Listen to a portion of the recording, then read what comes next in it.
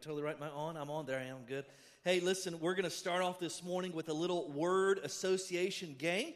And I'm going to throw out a word, and I want you to think of the first word that comes to mind when I say this word. Whatever word pops into your mind, whatever you associate with this word, I want you to think about that. Then I want you to hold on to that word, because I'm going to ask you to turn and share it with your neighbor, even if you're an introvert, all right? And here's why. I think there's going to be some weird answers that come to people's mind, and I don't know if you know anything about me. Every now and then, I like to get weird. Amen? It keeps things exciting. So here's the word. I'm going to throw out this word, and whatever word you associate with, whatever comes to mind, I want you to think about that, and then I want you to hold on to that. Okay? So here's the word I'm going to throw out for you to associate with. All right? Here it is. Worldly. That's the word. Worldly. Now, when you have a word that you associate with worldliness or worldly that comes to mind, just raise your hand. When you've got a word, when it pops in, raise your hand. Anybody got one? Several of you, lots of you, some of you, none of you. I know. So you got a word? Yeah, most of you got a word. All right, here's the deal. So whatever that word is, whatever you associate with, whatever comes to your mind with the word worldly, I want you to turn right now and share it with the neighbor, the person sitting next to you. Like, when I think of worldly, this is the word that comes to mind. So share that with your neighbor. Anybody just think to themselves upon hearing that, that's the dumbest thing I've ever heard, right? And you look at the person sitting next to you and say, that's saying a lot coming from you, all right? That's the dumbest, weirdest thing I've ever heard. Why would you think of that? What happened in your childhood? Can I pray for you? Like you hear all kinds of things. Because when you hear that word, for some of you, it brings up all kinds of lists. For some of you, if you came from a certain church background, like a legalistic background, like, you know what? It's hard for me to get it down to one word. Because my church background, we have lots of words we would associate with worldliness. And some of you can even recite the list of worldliness that was from your background. Some of you, if you're honest, you're still living by certain parts of that list, even though you don't know why it doesn't feel right. But you just find yourself conforming into that old habit. And so for some people, worldly sounds like an old-fashioned idea. Like, do we even believe that? Do we teach that? Does the Bible even talk about that? And it seems like a word it's had its day already. Now, I did not grow up going to church a lot, and so that word for me, worldly, growing up, it had no value, no meaning. I didn't even know what you were talking about. And Tasha grew up in a church environment, very legalistic, very strict, and so she knew exactly what that word meant, and she had a list of what it entailed. She had all the very detailed list of what that was. And so when I started going to church as a young adult, the church we started going to together was crusaded hard. I mean, hard. They went hard against the idea of worldliness, and there were things that were on a prohibited list because these were worldly things. And if you were a professing Christian and you had a list of things you thought were worldly, and your list didn't line up with my list, then in that culture that we were in, we had to separate fellowship from you. Like, because we were afraid that somehow, if your list wasn't as good as our list, or some of the things on our list weren't on your list, that by being around you, somehow your worldliness would rub off on us like some kind of spiritual poison ivy. I don't know why, but we couldn't fellowship anymore, even if you were a follower of Jesus Christ. And so, some may associate worldliness with a certain degree of wealth, or being consumed with material possessions, or the intense desire to have the best or look the best, no matter what the cost, no matter what the compromise is. Others have heard this phrase. I guess some of you are like, I've heard that before. You would hear things like this in those church environments. We're to be in the world, but not of the world. Anybody ever hear that phrase in church? Yeah, lots of you. I'm sorry. Like, right? You're like, I didn't know what that meant, but we just said that all the time. I don't know how to play that out, live that out, but we said that. I've heard that all the time. So there's no lack of clarity, or there is a lack of clarity as to what the term actually implies. Is it a list? Should I have a list? What should be on that list? Is it people I associate with that makes me worldly? Is it places I go? Is it things I do? What exactly does it clarify when we talk about this idea of worldliness? But here's the thing that is not lacking clarity. It's whatever worldliness is, that when I read the Scriptures, here's what I can conclude safely. There's clarity on this. Jesus is not a fan. Like, I don't even know what it is and what it's about, but I know this when I read the Bible, that Jesus is not a fan of worldliness, whatever it actually is, all right? So let me invite you to take your Bibles, phone, tablets. We're going to jump back into the series we were in the book of Revelation, Revelation called Dear Church, and the title of the message this morning is Contextualized or Compromised. Contextualized or compromise. Let me tell you why I picked that title. For the last 2 weeks, we paused the series, and we took 2 Sundays and a week in between there, midweek, to celebrate Missions Week. And a key strategy, if you've ever been around missions or missionaries, a key strategy in missions work is the principle of contextualization. And contextualization is the idea that you change your methods to effectively engage and build bridges with whatever culture you're in, while walking the fine line not to compromise your message in your efforts to contextualize. And so when we send missionaries to other countries, what's the first thing we tell them? Hey, learn the culture, learn the customs, learn the language. And I've watched missionaries fail miserably because they've went to other places and they've tried to get people to become Americans or embrace American culture before they embrace Jesus Christ. And so we tell that all the time to missionaries. I'm a big believer in that. So as long as you're not compromising teaching the whole counsel of God's Word. But here's the reality. I think churches in America have lost the idea that this is a mission field. Did you know this? That America is now considered by some researchers as the 3rd largest mission field in the world. There are actually other groups now sending missionaries to America to help engage people who don't know Christ. And so this is a mission field, and many churches don't understand that, so they never adjust any of their methods to embrace the cultural trends around them without compromising their message. And many churches today that you could walk into, it's like going into a museum. Whatever they did 30, 40, 50, 60 years ago, they're still doing it. They're still singing the same songs, same order of worship. The church still looks the same, and it's no longer a missions organization. It's a museum of what God used to do in our church 30, 40, 50 years. Let me just tell you this little side note that's totally for free. If a church's best moments are in the windshield or in the rearview mirror and not the windshield, they're in trouble.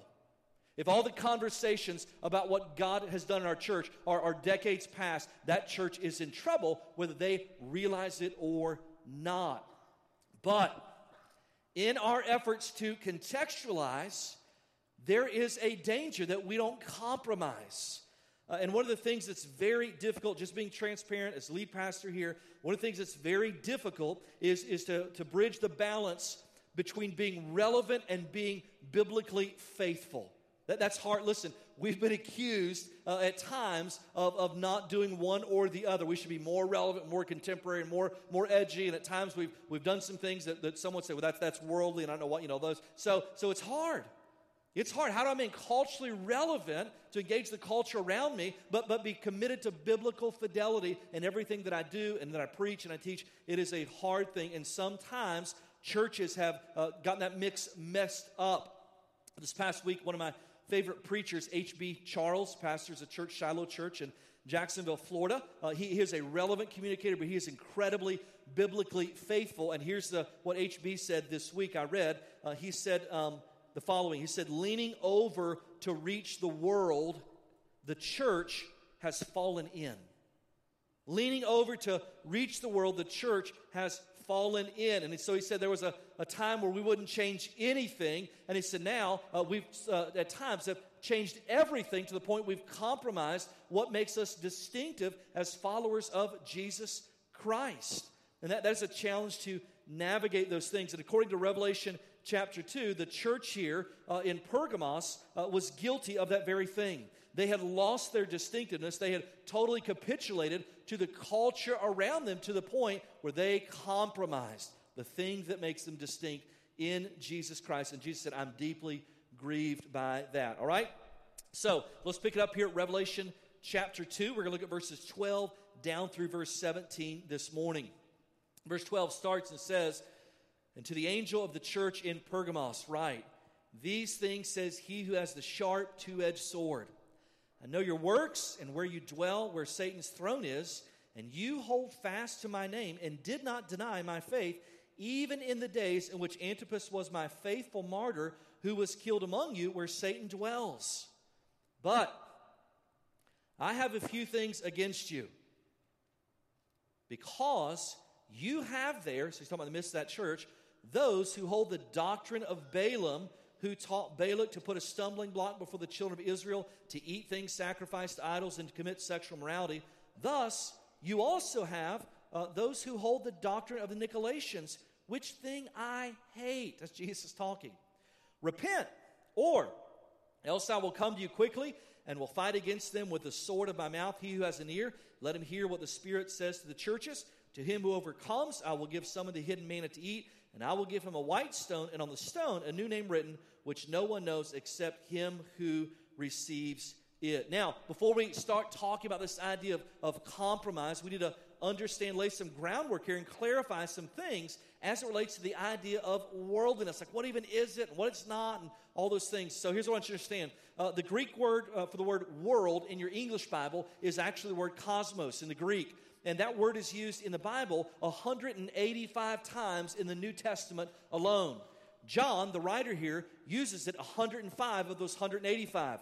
He uses it 78 times in the Gospel of John. He used it 24 times in the epistles he wrote, and 3 times here in the book of Revelation. And so when you survey all the times that word is used, particularly when John used it, you're basically going to land in a few different places as to actually what that word means when it talks about the world or the cosmos. It may refer to the physical world around us. John chapter 1, verse 10 talks about that. The world may refer to the people of the world collectively. John 3:16. 1 John chapter 2. And so in those senses, there's nothing wrong with loving the world.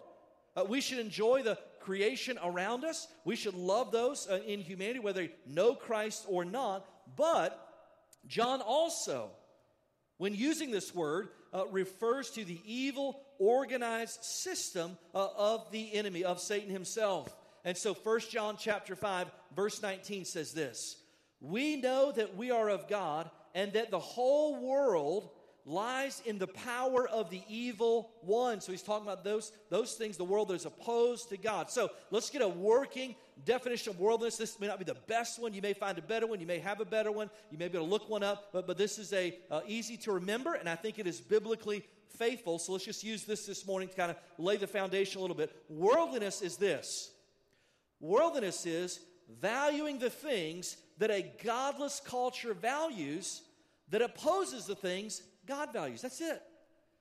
It's whatever an unbelieving world values in their culture that opposes the things God values. It's loving those things. That is the heart of worldliness. It can be an obsession and affection for things that are temporal as opposed to things that are eternal. Now, let me just give you some quick examples because I think it'll help you understand, because if we don't have clarity, you'll just drift back to, it's about going to the movies and playing cards and wearing makeup and all that kind of stuff. So let me just give you some quick examples of things the world values, a godless culture values, that's opposed to what God values. So here's some examples. The world values aggressiveness, assertiveness, dog eat dog. God values meekness, which is controlled strength. It's actually fruit of the Spirit. The world values look out for number one. But God values humility, and humility is not thinking less of yourself, it's thinking of yourselves less often. The world values accumulated sexual experiences. God values purity. The world values getting. God values giving. The world values self-promotion. God values self-denial. The world values achievement. God values faithfulness. The world exalts outer beauty, while God exalts inner character. The world values living for the moment. If it just feels right, do it. Grab a hold. Go for the gusto. You only go around this world once. Do all you can. God values living with an eternal perspective. Do you get the idea?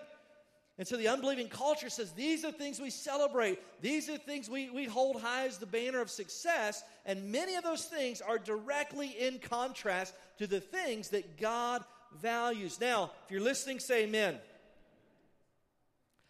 I hope you see in listening to that list of examples that worldliness is not about habits, like playing cards or going to movies or dancing. Like, I can't tell you how many times I've had, someone asked me like, hey, kids are going to dance. Is it wrong to go to dance? Or they want to dance at a wedding. Is it all right to dance? And I say, well, it depends. Sometimes it is sinful. Like, I know if it's immoral dance, that kind of things. Actually, if you're a bad dancer, it's always sinful. I just want to acknowledge that, all right? Like, if you're a terrible dancer, God's grieved by that, all right?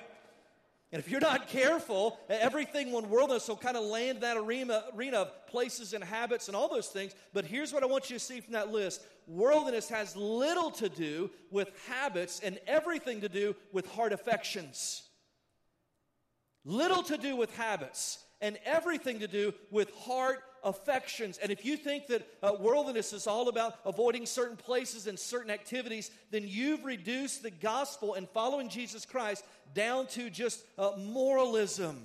You've made obedience the goal of the Christian life, and it's not. The goal of the Christian life is intimacy with God, and the overflow of a life pursuing intimacy with God is obedience. It's so easy to do those things, and God has clearly stated, though, that the Christians should not value the things that unbelievers value, that we're not to be a part of the world's system and value the things that culture values. Now, you're just thinking, well, is this like just one place? I mean, it's at the end of the Bible, so should we even worry about it now? Because that's future. Like, is that all future? You're kind of wrestling with all that. Listen, let me just tell you some other places in the Bible where it speaks clearly against worldliness, this idea of valuing the things that a godless culture values. Here's just a couple verses. You can write these down, look these up later. Romans 12:2 says this: do not be conformed to this world. One paraphrase says this: do not let the world squeeze you into its mold. I love that. Do not be conformed to this world, but be transformed by the renewing of your mind, that by testing you may discern what is the will of God, what is good and acceptable and perfect. Titus 2:11 and 12 says this: for the grace of God has appeared, bringing salvation for all people, training us to renounce ungodliness and worldly passions. You know another word for passions? Heart affections. This is not about habits, it's about heart affections and worldly passions, and to live self-controlled, upright, godly lives in the present age. James chapter 1, verse 27 says this. We're very familiar with the first part of this verse. We slap it on a lot of adoption and foster care things, rightly so, but we forget the second part. Here's what it says: religion that is pure and undefiled before God the Father is this, to visit orphans and widows in their affliction, and, but forgets this part, and to keep oneself unstained from the world.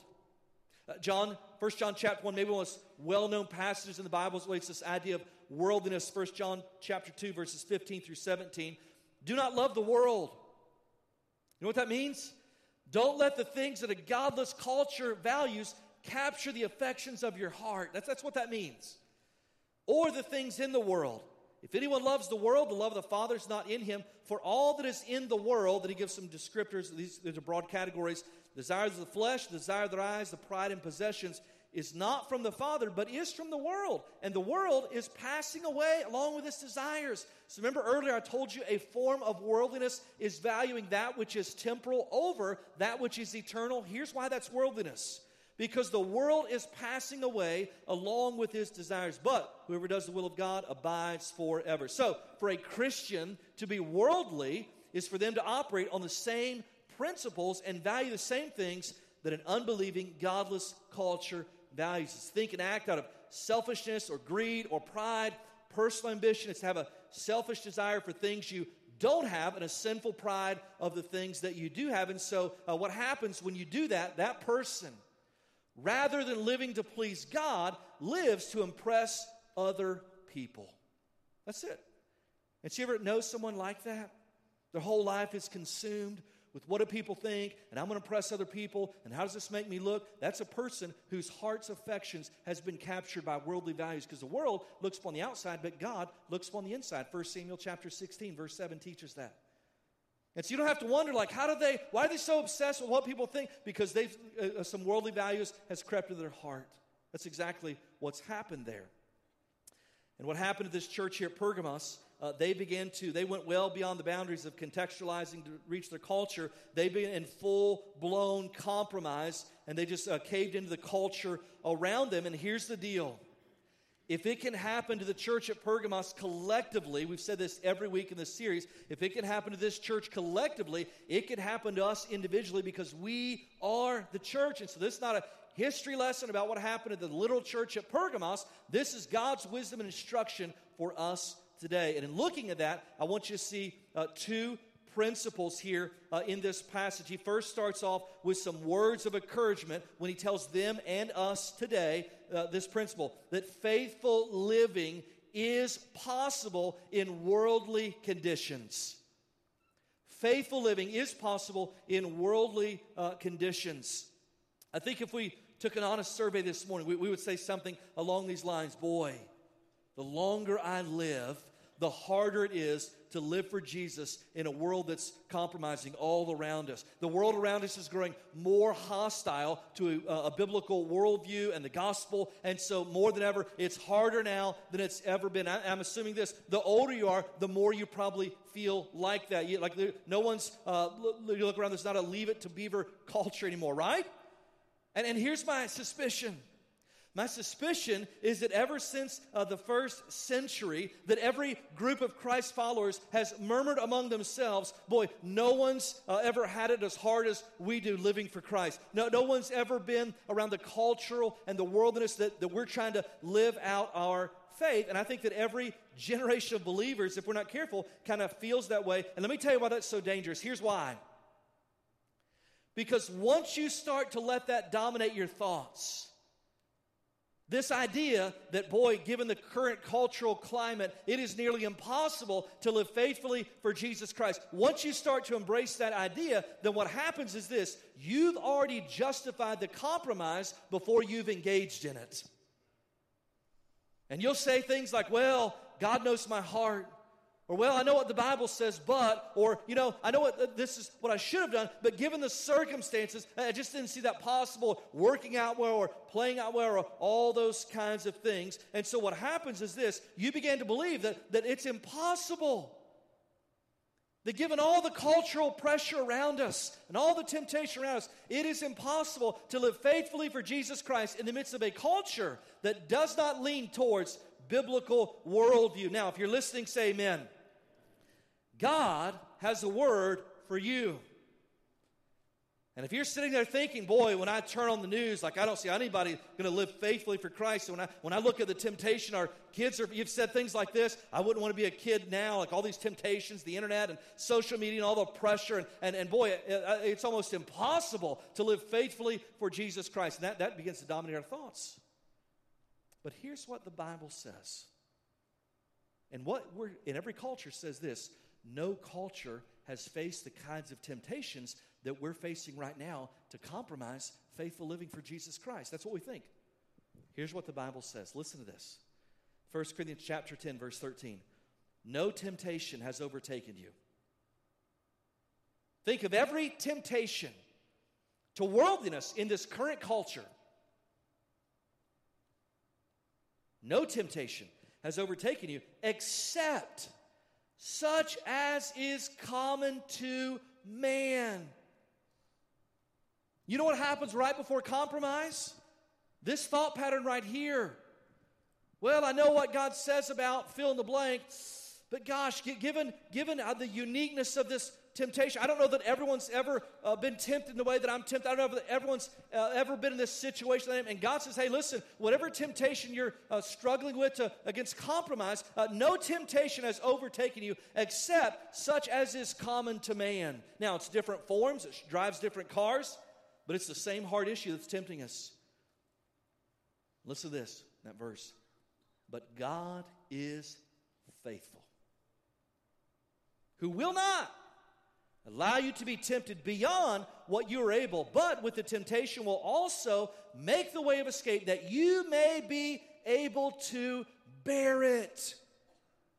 And so if you're battling the temptation to compromise living faithfully for Jesus Christ, here's the Word of God you should lay hold of and live out of, the truth of God this morning, that God has made a promise, and He says, hey, whatever you're walking with, it is not uncommon. Someone has walked through that temptation before, because no temptation except that which is common to man. And the good news is this, that God is faithful, and whatever you're tempted with, God has already made a way of escape. You don't have to wonder about that. You just got to pray and discern where it's at. That is a truth that transcends culture. You know how I know that? Because those words in 1 Corinthians, he was writing a letter of rebuke to the worldliest church you've ever visited. And yet he still told them, he said, hey, despite all the immorality going on in the church at Corinth, listen, there is no temptation that has overtaken you except that which is common. But God is faithful, and God has made a way of escape for every single person. In other words, what's going on around you does not have to determine what's going on inside of you. You've heard the analogy used of a ship. When you see a large ship going through the water. Listen, it's surrounded, all around it are millions of gallons of water that are keeping it afloat. But when just a few gallons that's outside of it get inside of it, it sinks that ship. And so the principle is simply this: what's going on around you, when it starts creeping in inside of you, you're sunk. And if you're not careful, you look at a godless culture, a worldly culture around you, and you'll just think there's no way anyone can be faithful. But listen, he commended them for that. He says, I'm proud of you. Look at verses 12 and 13. In verse 12, he says, and the angel of the church in Pergamos write, these things says he who has the sharp two-edged sword. So it's picturing Jesus here as judge and executioner. That's the description here in verse 12. And then in verse 13, he says this. He says, as the judge, verse 12, I know your works and where you dwell, where Satan's throne is. And you hold fast to my name, despite the godless culture around you. You hold fast to my name and did not deny my faith, even in the days in which Antipas was a faithful martyr who was killed among you, where Satan dwells. Now, listen, how many of you have ever relocated for a job? Anybody have a job relocation? Yeah, lots of you have. Now listen, when you relocate for a job, and lots of people in our church have been relocated at some point in time, and so here's what I know. When you get a job relocation, you know what happens when you find out, hey, you're getting relocated, you start getting on the internet, you want to know what the neighborhood's like, you want to know what surrounding communities are like, you start looking up how good is the school system and all those things, you want to look at the crime rate, you look at amenities, you start doing all this research. But in all of that research, I don't care how low the crime is, I don't care how great the schools are, I don't care how many Targets and Walmarts there are, right? Or restaurants, whatever you like.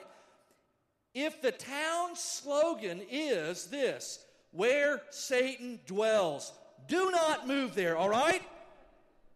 You think, where did you? I'm going to this quaint little town. It's incredible restaurants. The schools are great. Every kid graduates and gets a full Ivy League scholarship. They've won the state championship 14 years in a row. Any warning signs? You know, when I drove into town, there was a sign there that said, welcome to, fill in the blank, where Satan dwells. Don't move there, all right? What did he say about their town in verse 13?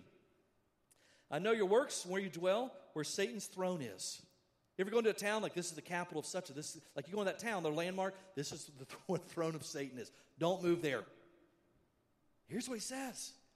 He says, listen, in spite of that, now a lot of scholars have debated, what does that mean? There's all kinds of theories about what does that mean where Satan dwells. Some have said this is a reference to the huge altar of Zeus that dominated the Acropolis there. Some have connected Satan's throne to the worship of a particular god, Asclepius, the god of healing, and people all over the world would come and worship this god, hoping to get healing. Some would say that the cult of emperor worship was so strong that this particular place was the most dangerous place for Christians to live in all of Asia Minor. But listen, there's all kinds of debate about what he means about that term, but here's something everyone agrees on. This was not a place for godly faith to flourish.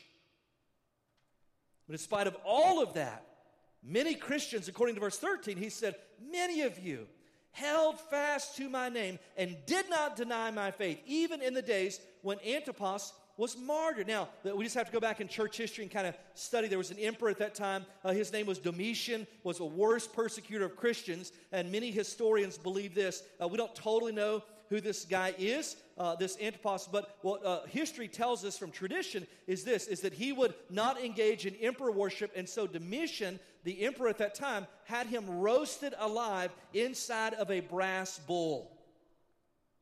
Now, if I was roasted alive inside of a brass bull, would you still come here faithfully? And some of you thinking, bro, you wouldn't fit inside of a brass bull, right? I hear what you're saying. I'm broad-shouldered. I get that. He says, you know what? In a godless culture, the town motto is where Satan dwells. One of your leaders got roasted out inside of a brass bull, and you held fast. You know what that teaches here in this passage? That faithful living is possible despite a worldly culture. Do not let what's going on around you determine what's going on inside of you. And I know there's temptation all around us, but God is faithful, and he's already made a way of escape. It's the first thing I want you to see. But then Jesus also gives a word of warning, and the warning is this: do not be deceived about bad company. Do not be deceived about bad company. In your fight to remain faithful in a godless worldly culture, do not be deceived about the power and the influence of bad company.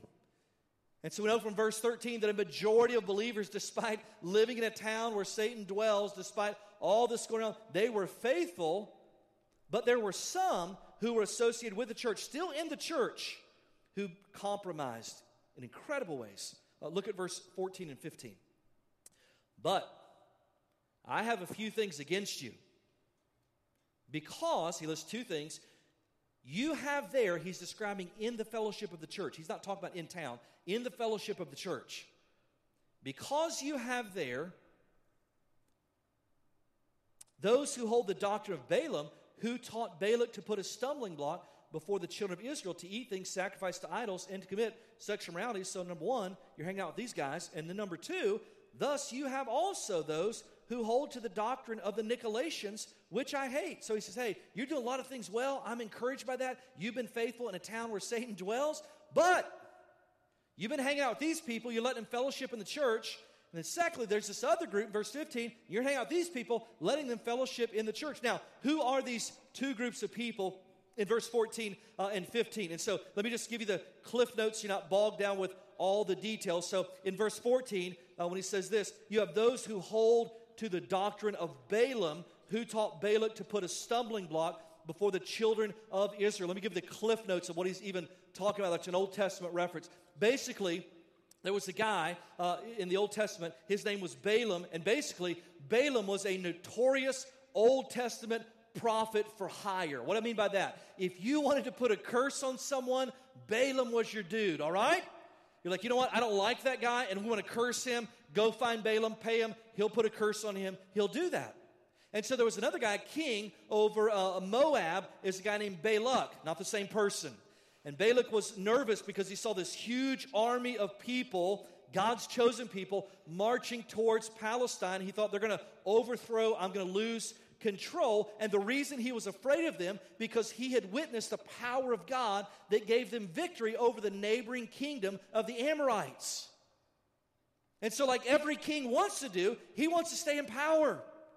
Listen, I mean, he's out there like, hey, Balak for 2020, all right? Like he's like, at all costs, I want to stay in power. And so what do? I get this huge army marching. I've already seen the power of God on them. They've already thrown over a neighboring kingdom, the Amorites. What do? I know what I'll do. I'll hire Balaam, and he'll put a curse on them, and this whole thing will be shut down. But here's what happened. God intervenes. He hires Balaam, and Balaam tries 3 times to speak a curse over the nation of Israel, and 3 times God intervenes, and the words that come out of his mouth are not a curse. They're actually a blessing.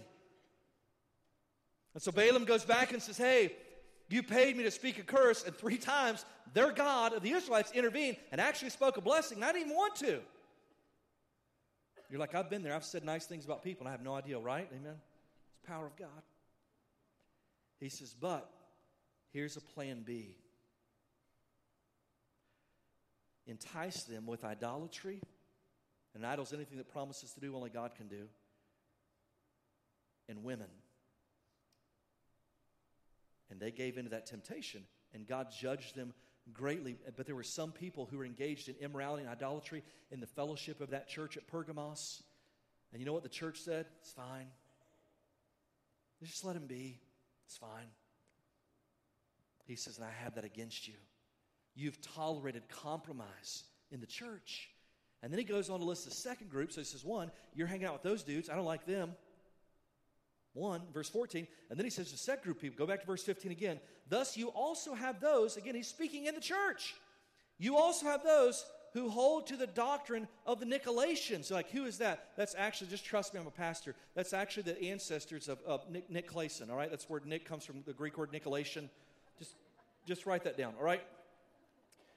So who is this group of people? Now, history doesn't totally tell us. We're not totally sure. But here's what we can conclude from the limited amount we know about the Nicolaitans. They were guilty of constantly disrupting unity in the fellowship of the churches that they infiltrated. Now, you're like, is that really a big deal? I mean, you got one people over here trying to curse the people of God. Then you got these people over here just kind of complainers and troublemakers. Is that really on the same scale? I mean, I think one's way worse than the other. Listen, let me tell you how God thinks about disunity in the church.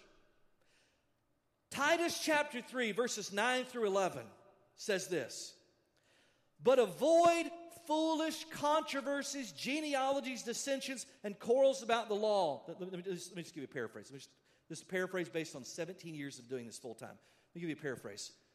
Quit disrupting fellowship over the age of the earth and Calvinism and predestination and eternal security and the timing of the Lord's return. Phil, you get the idea? Quarrels about the law, genealogies, trivial things, secondary issues. Not everything's a gospel issue, secondary issues. For they are unprofitable and worthless. As for a person who stirs up division, now what was this church doing? They just totally compromised and said, hey, you guys want to compromise? You want to do idol worship? You want to involve yourself in sexual morality? You know, that's fine. You can hang out here. It's totally fine. Here's what Titus says. As for a person who stirs up division, after warning him once and then twice, have nothing more to do with him, knowing that such a person is warped and sinful. He is self-condemned. That's how serious God takes unity. How serious. And so clearly they said, you know what? We're just going to keep having church. Yes, there are people in our fellowship who have compromised doctrinally, morally, all these things, but it's cool. Like, we'll just pretend it's not even going on. Now, you know what they did? They violated the principle of the truth contained in 1 Corinthians chapter 15, verse 33, which says this, do not be deceived. Bad company corrupts good character. Do not be deceived. Bad company corrupts good character. When I first started teaching this verse, I used to tell everybody, hey, if you're a student, or if you're a parent of a student, someone junior high, high school, you should memorize this verse. You should meditate on this verse. Now, listen, 17 years in, I tell everybody, you should memorize this verse. You should meditate on this verse. You know why? Peer pressure does not end in 8th grade. Did you know that? And that truth doesn't just apply to your teenager. This is not a good word for your grandson who's a knucklehead. This is God's word for us, all right? He's saying for everyone, do not be deceived. Bad company corrupts good character. Now, that's black ink on white paper. How in the world would anybody be deceived by a truth that is so simple to understand? If you're listening, say amen. Here's how it happens. Person says this, I can hang around with whoever I want as long as I want, and it will not change the person I am or I'm becoming. You know what that person just happened? They were deceived. They thought that they wouldn't be corrupted by bad company. They wouldn't corrupt their character. And God says, you're deceived. That's why there's some truth in the old cliche that says this, show me who your friends are today and I'll show you who you're becoming tomorrow. What's he say? Do not be deceived. And what were they deceived by? You know what? These Nicolaitans, they can hang out with us. It's fine. It won't bother us. Hey, these people who are involved in Balaam and all that, like when he's going on the sexual morality, the idol worship, it's fine. It won't be compromised. Now, I want you to listen. You cannot afford to miss this. I want you to see. Now, so you got two groups of people here, right? You got verses 12 and 13. He say, you live in the town where Satan dwells. And despite that being the town motto, you have remained faithful. So you got a group of faithful people in a worldly culture in verses 12 through 13. Then, you got another group of people, verses 14 through 15, who have compromised in all kinds of doctrinal morality. You got two groups of people in the same church. A group who's faithful and a group who is compromised. And do you understand the difference between these two people? You cannot afford to miss this. It's not that one group had a better support system than the other group. They went to the same church. It's not that one group sat under more faithful teaching. They listened to the same sermons. The difference between these two groups in the same church sitting under the same teaching was the company they kept. That's the only difference in these two groups. You know what that means? That the company you keep will be a catalyst for either compromise or faithfulness. Like all the people I hang around, it doesn't have any impact on me. Do not be deceived. Bad company corrupts good character. The only difference between these two groups in verses 12 and 13, verse 14 and 15, is the company they kept. That's it. Same church, same sermons, different company that they kept. It is that powerful, and they just blew that off. I could tell you story after story after story of 17 years of ministry, of watching people who were on fire with the Lord, but had no wisdom about the company they kept, and they fell victim to the truth in 1 Corinthians 15:33, and I don't know where they're at now. And I don't want that to happen to you. So let me just walk you through quickly here, very quickly, 5 questions, 5 that should serve as filters so that you can avoid compromise. 5 questions to avoid compromise, and we'll hustle because we're almost out of time, all right? 5 questions to avoid compromise. It's kind of a filter. You should run these 3. You should write these down, and I'll try not to speak as fast. All right, so 5 questions to avoid compromise. Question number 1, does the Bible clearly speak against it? Listen, there's a lot of mystery as it relates to God. Is there not? Like Romans 11:33, God, who has known your ways? Who can give you counsel? Who has known the mind of the Lord? No one's the answer, all right? You know, Job asked God some hard questions like, what are you doing? And God looks down at Job and goes, did you put the stars into place? Because I did. But even though there's mystery about the nature and work of God, when God speaks clearly against something, don't make things harder than it is. When God speaks clearly against something, there's your answer. I can't tell you how many times I've had couples come into my office and say, listen, we're thinking about getting engaged. And I say, okay, let's walk through that. And well, I just have these feelings. And I see a future. And all right, let me just hear your spiritual journey. And one person professes clearly to know Christ, and the other person does not know Christ. And they think, I feel like the Lord has led us together. And I say, I'm here to tell you He hasn't. And usually at that point, no one says, sir, thou art a prophet. They're mad, all right? Like, why would you say that? I said, because the Bible says in 2 Corinthians chapter 6, verse 14, not to be unequally yoked. For what fellowship does light have with darkness? So God has spoken clearly against that. You don't have to pray about that. That's the first and easiest filter. If God has spoken clearly against it, you want to avoid compromise? Just heed God's counsel. Here's the second question. Second question is this: have I sought godly counsel about it? I cannot tell you how many times I've sat across from someone whose life has been destroyed by the consequences of unwise and sinful decisions. And when I ask them, hey, did you talk to anyone else about this before you did that? Here's what they'll tell me. You know, I talked to my friend because they went through the same struggle. Listen, if you're broke, don't go get advice from some other broke person. Do you understand what I'm saying? Go to someone who's got a handle on the Word of God and whose life gives evidence of the fruit of wisdom, and go to that person for godly counsel. Here's what the Bible says. Proverbs 11:14, where there is no counsel, the people fall, but there's safety in a multitude of counselors. Do you know why people don't heed that verse? Because they're afraid they're going to run into someone who's going to disagree with what they already want to do. Oh, if I go talk to the pastor, I already know what he's going to say. So I'll go talk to my friend who's sinning the same way. Right? Have I sought godly counsel about it? Avoid compromise. Here's the third question to avoid compromise. Does wisdom caution to avoid it? And this is an area that's not clearly black and white sin. Like oh, don't do that. This is kind of a gray area where God's given some general principles but not clear instruction on this specific scenario. And so you just have to ask the question, does wisdom caution to avoid it? Proverbs chapter 14, verse 16 says this: the wise, you want to be wise? The wise are cautious and avoid danger. Now here's the contrast. Fools plunge ahead with reckless confidence. Let me tell you, let me describe what that looks like. What could go wrong? Right? I know that other people fell over looking over the edge of whatever that activity is, but I'm not an idiot like them. What could go wrong? It'll be fine. You ever said it'll be fine and then found out on the back end it wasn't fine? You ever lived there? He says, fools plunge ahead with reckless confidence. Let me just I didn't say this in the first service, but I want to just share this, not in my notes. So I don't drink at all. Right? I'm a total abstainer. Like I even throw out cough medicine. I'm Toshing, that's not true, all right? And let me tell you why. I don't think it's a sin to have a drink, all right? So we disagree, and I get all that. Let me tell you why. Here's what the Bible says, that wine is a mocker. You know what that means? It makes people wise look foolish. You know what that tells me? Very easily, that same thing could happen to me.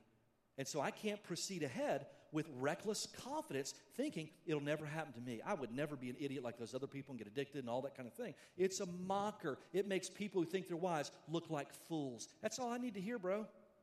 That's it. I'm good. I'm not running ahead with reckless confidence saying that would never happen to me. Here's the fourth question. Can I do it in faith? Whatever it is. Can I do it in faith? If it violates your biblically informed, spirit-filled conscience, you can't do it in faith. It's sin to you. Romans 14:23, in the context, they were debating, should I eat meat that's been offered to idols? And some people are like, whatever, it's just hamburger, just eat it, right? And so they're like, no, it's wicked. So here's what it says. But if you have doubts about whether or not you should eat something, you're sinning if you go ahead and do it. For you are not following your convictions. If you do anything you believe is not right, you are sinning. Can I do it in faith? Here's the last question. Does it move me closer to Christ? Don't ask, can I do this and still be cool with God? Don't ask. Listen, the question you should ask is, does this move me closer to Christ? Or does that have the potential to enslave me in sinful patterns?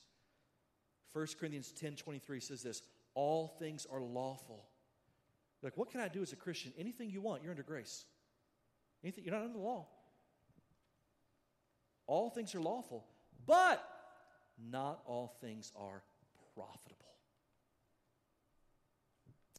And I don't know what kind of temptation you're walking through to compromise. And I don't know how strong it is. I don't know how often it's, but I know this. If you're not careful, what you're going to think is, boy, given the circumstance and the temptation, the uniqueness of the situation I'm in, no one's ever walked through this and came out. So God knows my heart, and I'm going to give in. But given the circumstances, listen, let me remind you of God's promise. No temptation has overtaken you except such as is common to man. But God is faithful, who will not allow you to be tempted, not be able to bear it. Now, some of you are sitting here thinking, it's too late. I've compromised too many times, too recently. That thing that I swore I would never do again, I did. And what's the point? Well, the point is this, that if I understand the Bible and I understand grace, that means this, there is no pit so deep that His grace does not reach all the way down to the bottom. There is no pit so deep that His grace does not reach all the way down to the bottom. And I don't know about you, but for me, for this sinner, that's some good news. And His name is Jesus.